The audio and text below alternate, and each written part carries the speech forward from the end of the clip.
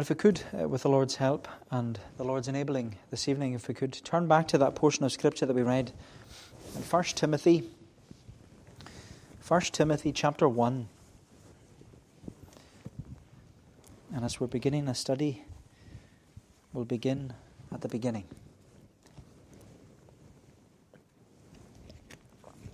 1 Timothy chapter 1, reading from the beginning. Paul, an apostle of Christ Jesus, by the command of God our Saviour and of Christ Jesus our hope, to Timothy, my true child in the faith, grace, mercy and peace from God the Father and Christ Jesus our Lord.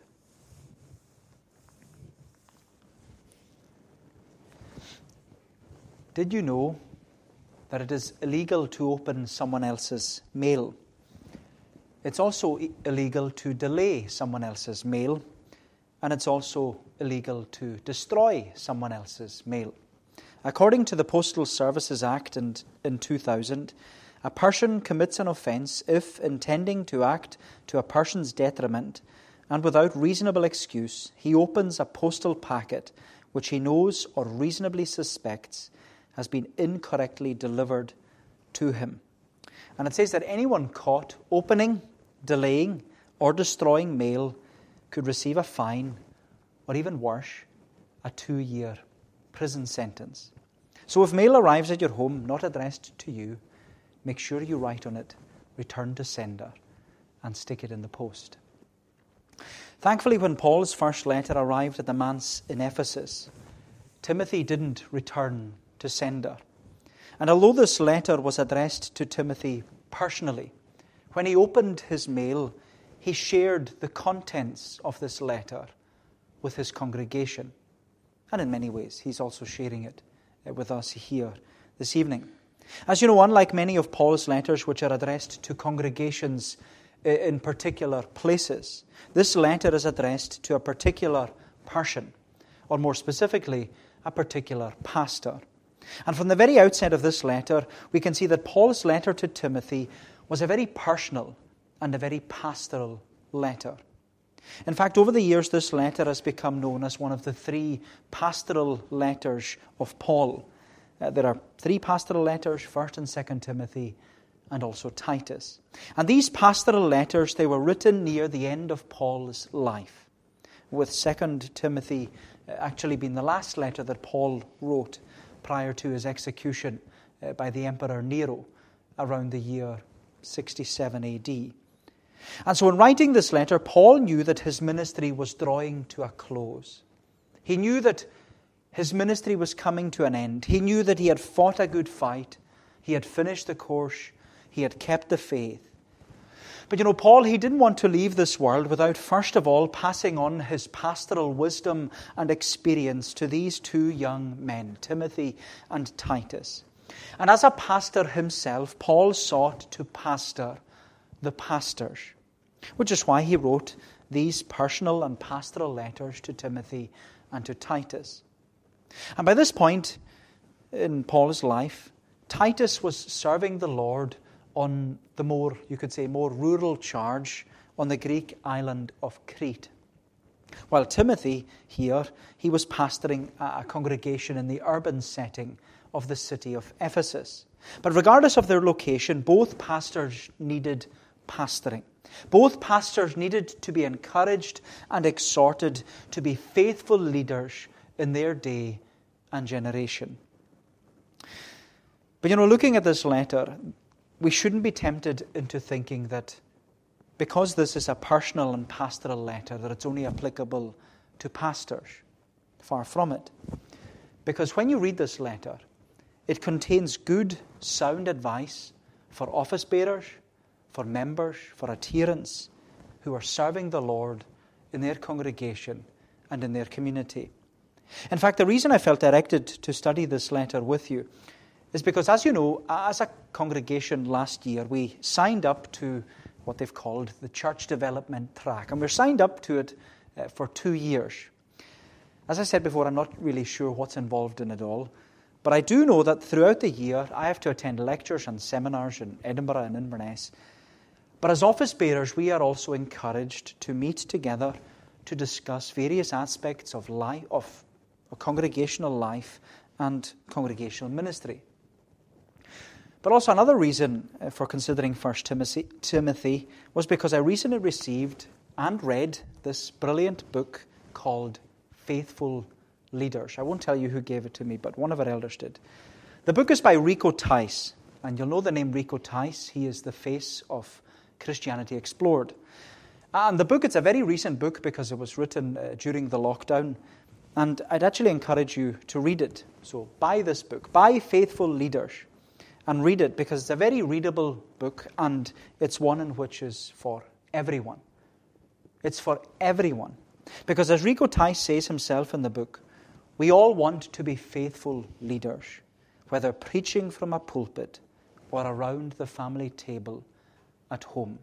We all want to be faithful leaders, whether preaching from a pulpit or around the family table at home. And God willing, as office bearers, I haven't raised this with them yet, but they're getting it now.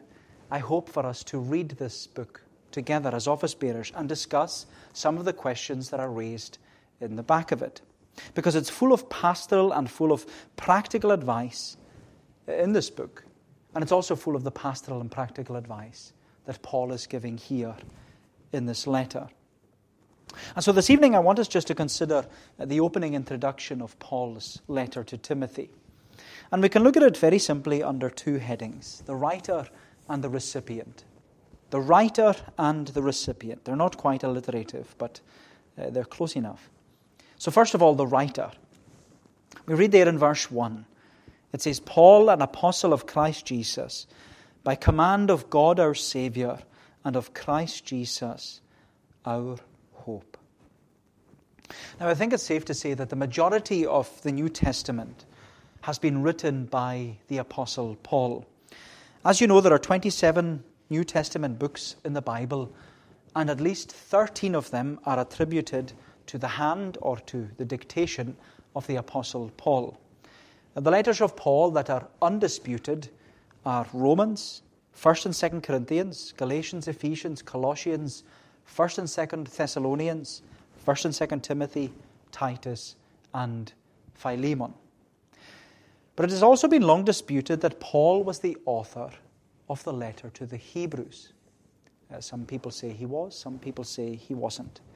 There have also been discussions and debates over the years that Paul actually wrote 4 letters to the Corinthians and not 2, where 1 Corinthians is actually 2 Corinthians and 2 Corinthians is actually 4 Corinthians. So there are 4 letters, as it suggested, 4 letters to the Corinthians and not 2.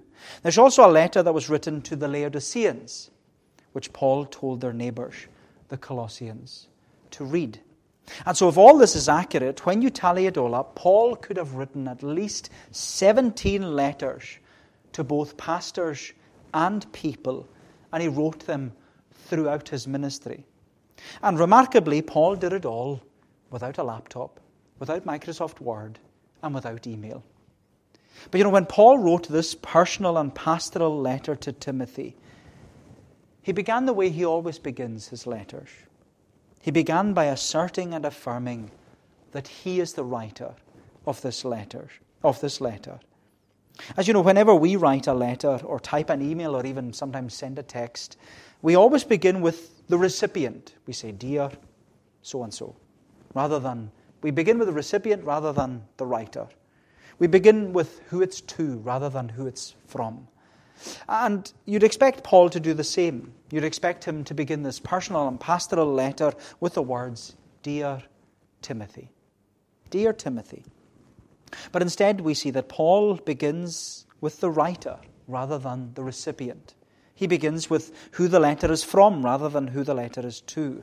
And that's just because that's the way they did it in the ancient world. You always began with the writer rather than the recipient.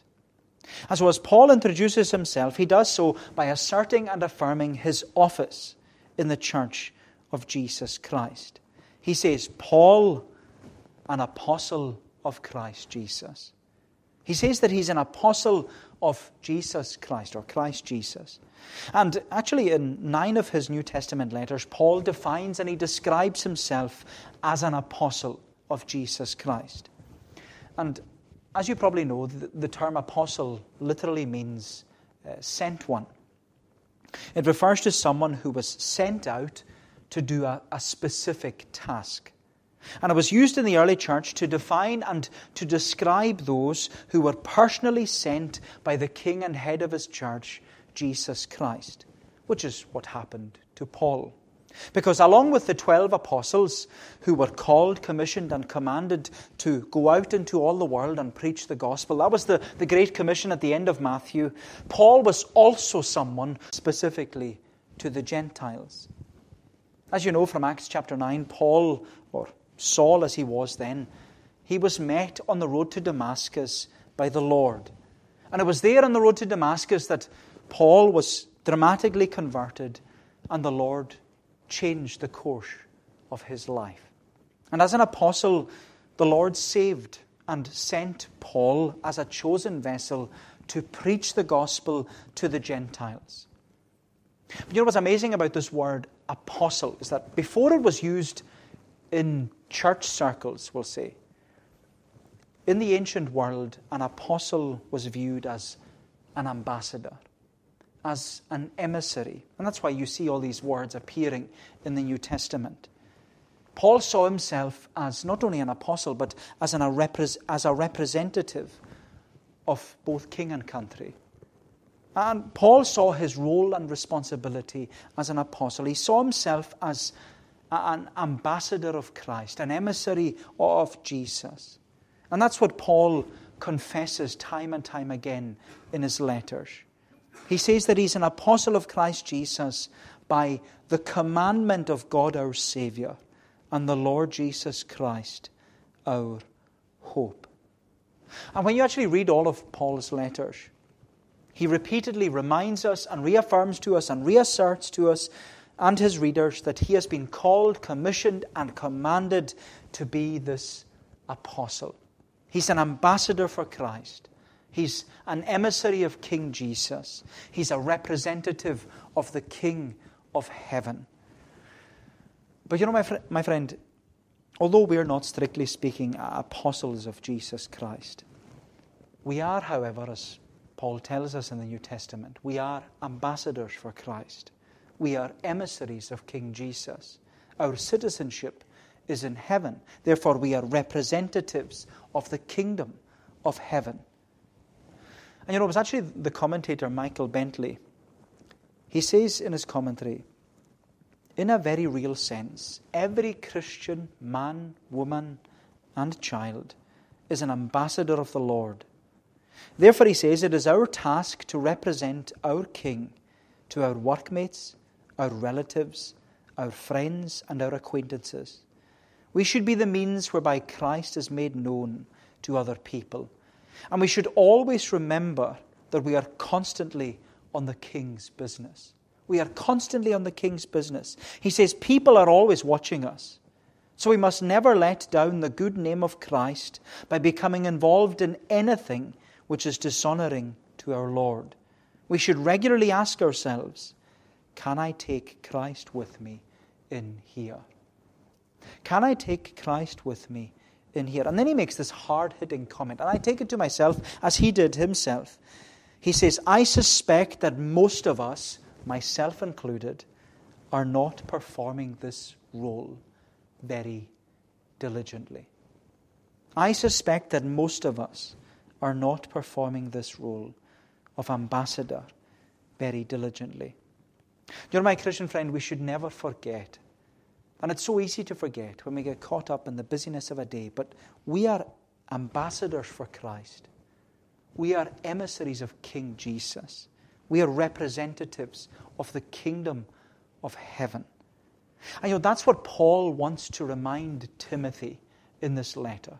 That's what he wants to remind him, because there are things that Paul is going to raise with Timothy that will confront and challenge many areas of the church of Jesus Christ. In fact, throughout this letter, Paul draws attention to 5 areas.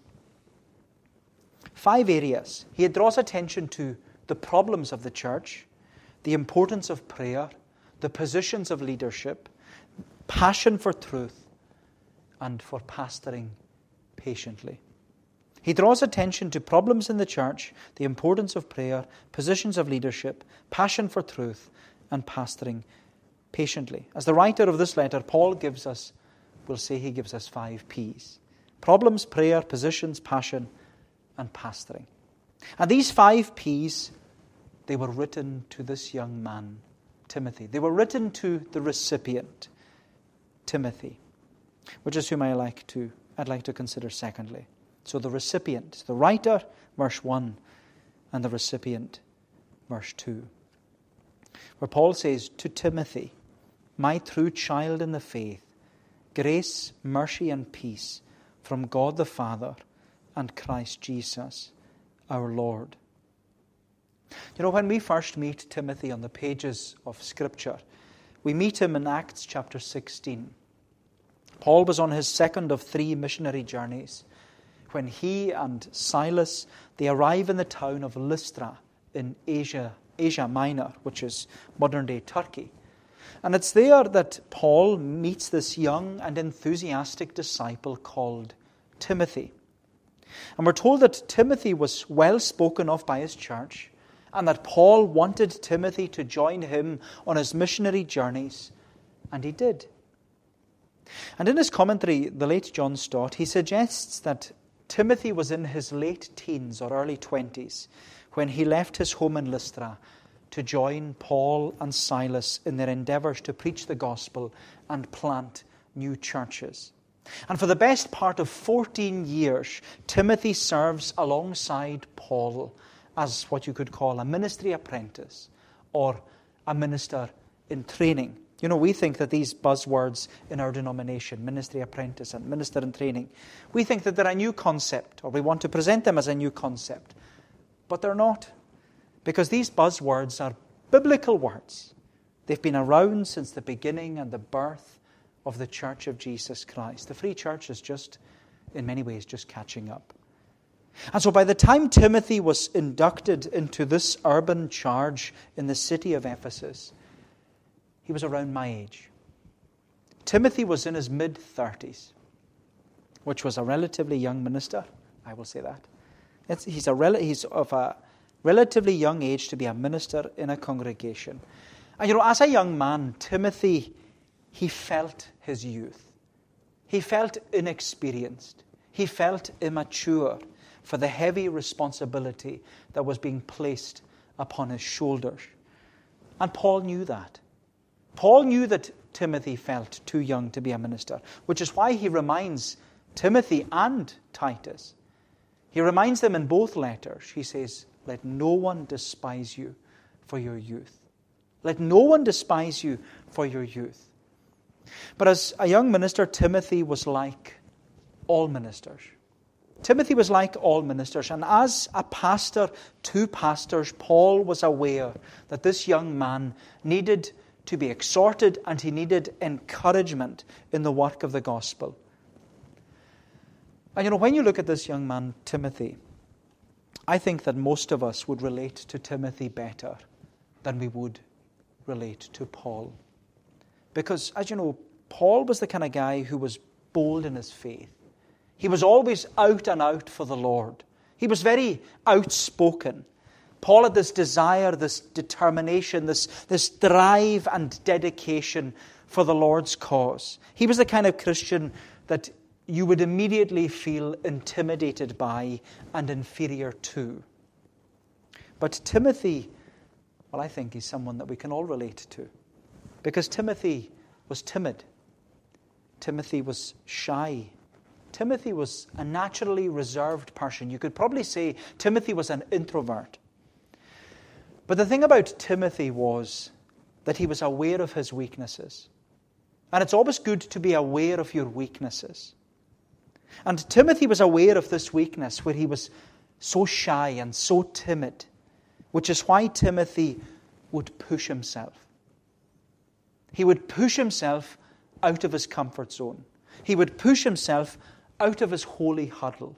He would push himself out of a spiritual bubble. He would push himself out in order to make sure and to seek to serve the Lord. And you know, my Christian friend, we should do the same. We should acknowledge our weaknesses, but push ourselves so that we are seeking to serve the Lord. Because I think that we're more like Timothy than we realize. We're also like Timothy because Timothy was someone who had the privilege of being brought up in a Christian home, which is the privilege that many of us have had. Timothy had a good grounding in the Word of God. He had a Christian mother named Eunice. He had a godly granny named Lois. And they both helped to shape and to steer Timothy. They shaped and steered his Christian character, conduct, and conversation. And you know, I don't think we will ever fully realize the precious privilege it is to be brought up in a Christian home and to have Christian people around us, Christian parents and grandparents, to have mothers and fathers in Israel looking out for their children, growing up in a graceless and godless generation, to also have godly grannies and we'll call them spiritual sheners, praying over their grandchildren. It's such a privilege.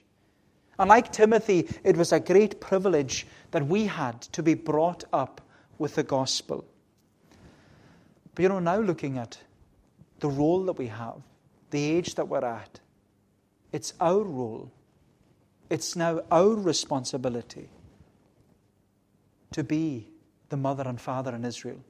It's our role and responsibility to be the godly granny and the spiritual shenar. It's our role and responsibility to pass on the truth to the next generation, just like Timothy's mother and grandmother passed on the truth to him. But you know, similar to many homes in our community, Timothy's home had a separation because of the gospel. Timothy had an unconverted father. We don't know his name, but we know that he was a Greek, and it's assumed that he wasn't a Christian. And as you know, maybe only too well, there are many homes like that.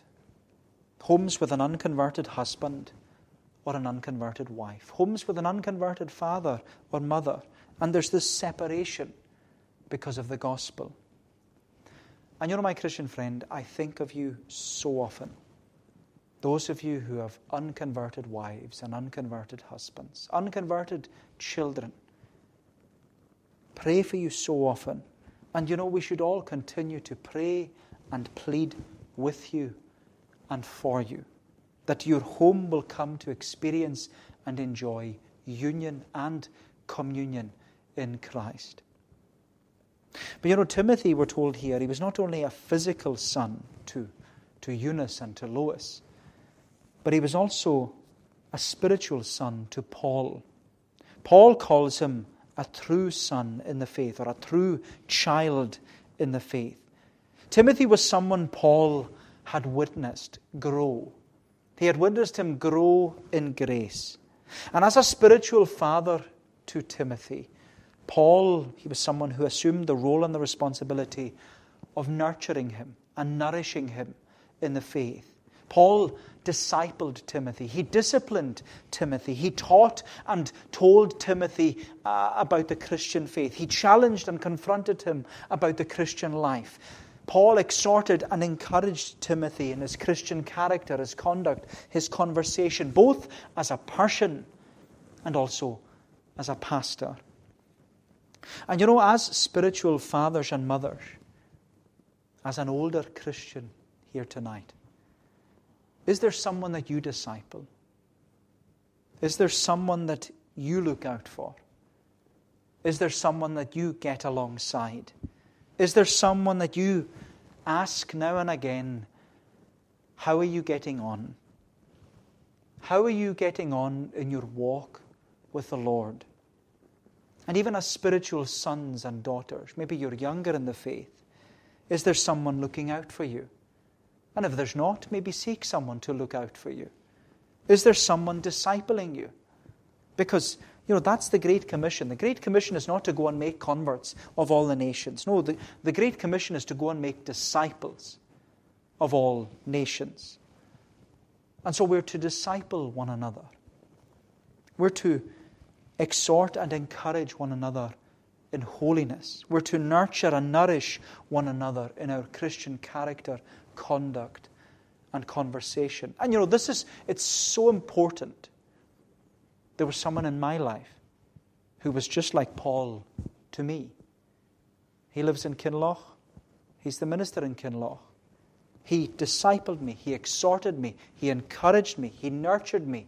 He nourished me with the gospel. He reminded me about the importance of the Christian character, conduct, and conversation. And it reminds us about the importance of doing that, to teach and tell one another, to seek and strive to bear fruit in our lives. And that's why Paul wrote this personal and pastoral letter to Timothy.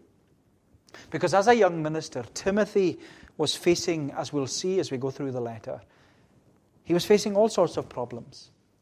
He was facing lots of pressures. He was facing challenges. He was facing conflicts from within the church and even from without the church, outside the church. But Paul's love for Timothy and Paul's longing for Timothy is that together they would know, as he says in the end of verse 2, they would know grace, mercy, and peace from God the Father and Christ Jesus, our Lord. And that should be the foundation of our congregation. That we love one another, that we look out for one another, that we long for one another to know grace, mercy, and peace from God our Father and Jesus Christ, our Lord. So there's an introduction to 1 Timothy. And God willing, we'll continue our study next Wednesday evening. So may the Lord bless these thoughts to us. Let us pray. Our Heavenly Father, we give thanks to Thee for Thy word. And we thank Thee, Lord, that it is a rule to direct us, the only rule to direct us on how we may glorify God and enjoy Him forever. And we pray that as we study this letter together, that we would be discipled, that we would be taught in order to teach others, that we would be trained in order to train others, that we would be discipled in order to disciple others. And Lord, we confess how far short we fall, but we pray that we would have a teachable spirit, that we would be willing to learn to be more like Jesus, to walk in His footsteps, and to keep in step with Him. Lord, remember us, we pray. Remember homes and families, as we said, that are separated by the gospel, where there are husbands out of Christ tonight, whom we would long for them to be here with us, and wives that are still strangers to grace and to God. Oh Lord, how we would want them to be here as well. And even our children and our children's children, we pray that Thy righteousness would extend to them, that they too would know the great and precious promises that are found in Thy word. O Lord, be faithful, we pray, and that Thou wouldest hear us and answer our prayers. That Thou, Lord, in Thy grace and in Thy mercy, that Thou wouldest move among our homes and in our families to draw sinners to Thyself. Bless us, we pray. Uphold us, we ask. Go before us and keep us, for we ask it in Jesus' name and for His sake. Amen. We're going to sing again, this time in Psalm 119. Psalm 119.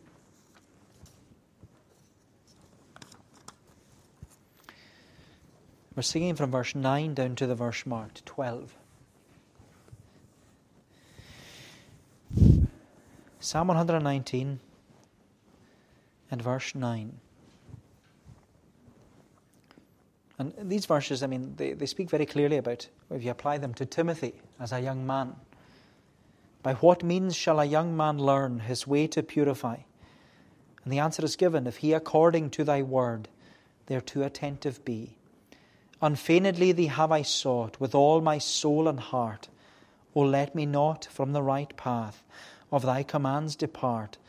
Thy word I in my heart have hid, that I offend not thee. O Lord, thou ever blessed art, thy statutes teach thou me. These verses of Psalm 119 to God's praise. By what means